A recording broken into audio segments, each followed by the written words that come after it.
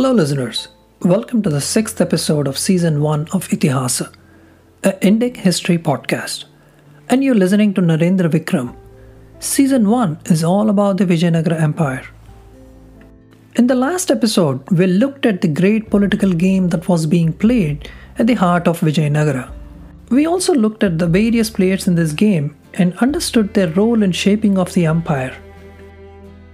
In this episode, we will try to understand the role of architecture and its influence in this great political game. Last episode, I had mentioned how the king was at the center of architecture too. So let's look at what that actually translates to. In the Vijayanagara Empire, royal ceremonies and architecture was a big deal. That could weaken the king's influence if he didn't pay significant attention to it, or play his part diligently in maintaining the traditions. The axially linked royal and sacred spaces of Hampi represent the king's own sacred mandala, which was one of the crucial parts of worldly and divine powers. The rest of the empire was split into many other mandalas which were administered by the subservient Nayakas, and in turn these smaller mandalas were connected to the central sacred mandala of the king. This divine connection granted the Nayakas more legitimacy and power. This fed directly into the great political game played by the system. In his English translation of the 17th century ethno-historical Telugu classic, Raya Vachakamu, Philip Wagner describes the city of Hampi as a priceless talisman of authority and argues that possession of Hampi's physical space legitimized the king and endowed him with immense power. This is very much unlike many other empires, where the capital city as such didn't hold much importance other than it being an administrative capital. Mughal Empire over its lifetime had two capitals, Agra and Fatehpur Sikri. The British Empire in India had Calcutta, Shimla and Delhi as its capitals. It wasn't fixed in stone usually, and the emperor or king could proclaim any city he desired as the capital, and the entire court was forced to move there. But this wasn't the case with Vijayanagara's capital Hampi. It was indeed fixed in stone and couldn't be moved. And the one who physically possessed Hampi possessed the empire in theory. So the sacrality of the city itself is very obvious. It wasn't just a seat of power.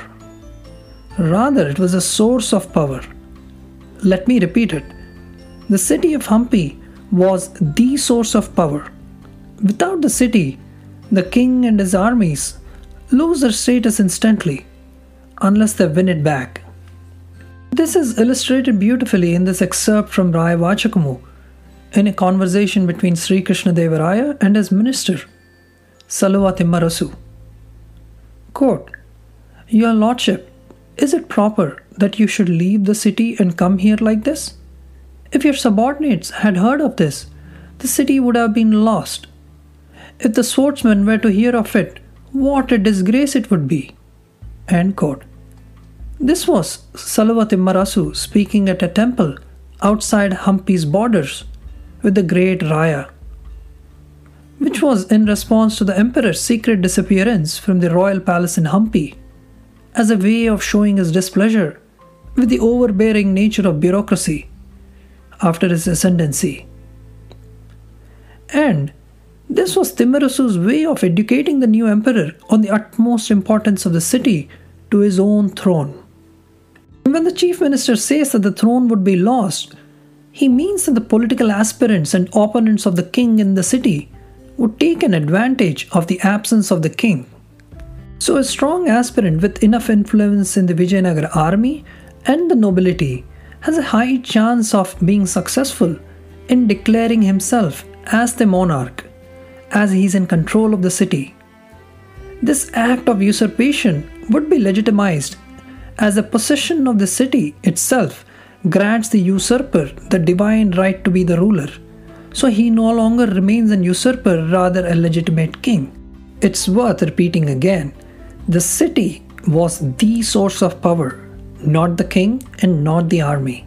This is why Timmarasu, when he realizes that the emperor wasn't in the royal palace, without raising an alarm, he first orders all the Nayakas and their forces residing in the city to get ready for a hunting tour with the emperor and start heading out of the city. This was clearly a clever attempt by Timmarasu to deprive all the political troublemakers the muzzle to execute their palace coup if they somehow came to know of the disappearance.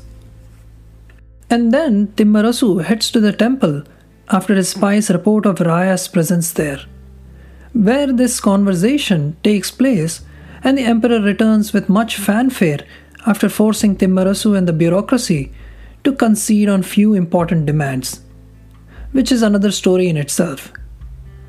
Fritz and Mitchell, in their work City of Victory, have this to say about the centrality of the king on Vijayanagara's architectural plane.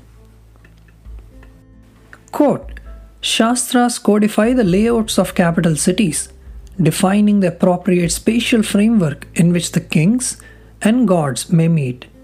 Such theoretical models create urban images for the perfect Hindu society. They prescribe the distribution of all social groups within ideal royal cities, locating the ruler at or near the center of his capital.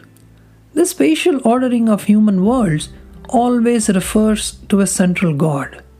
The regulating model for royal Hindu cities in India is the mandala, the geometric pattern which represents the order of the universe.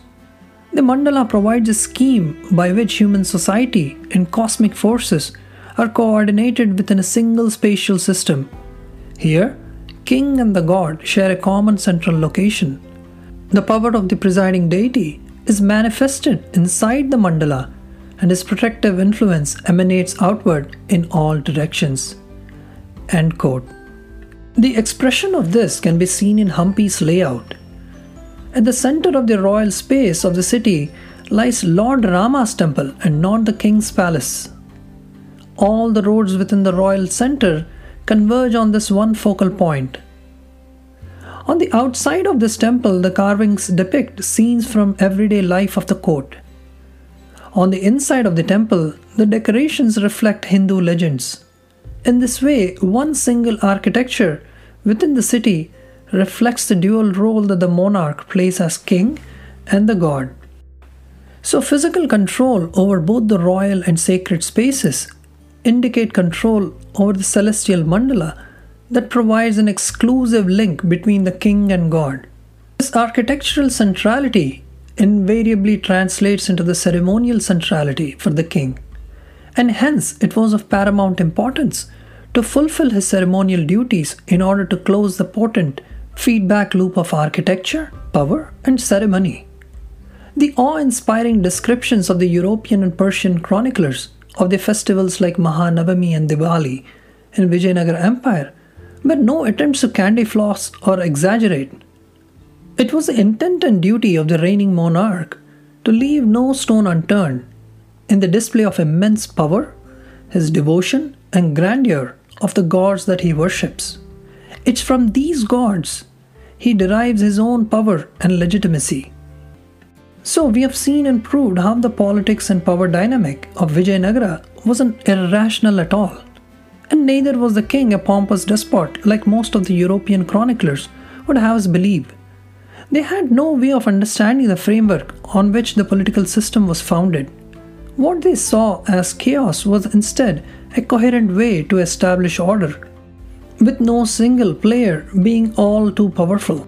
Its weakness was its strength, as it acted as a gyroscope that kept the direction of the empire pointing up for a long time. Hence, when we talk about Vijayanagara, there is no way one can disengage its politics from architecture, ceremony, and the unique political game that was being played due to the lack of a succession principle. With this, we end this short episode, and I hope listeners enjoyed the uniqueness of Vijayanagara's political system once again. A huge thank you for taking the time to listen to the show. If you like the content, please hit the subscribe button and leave a rating and a review for the show.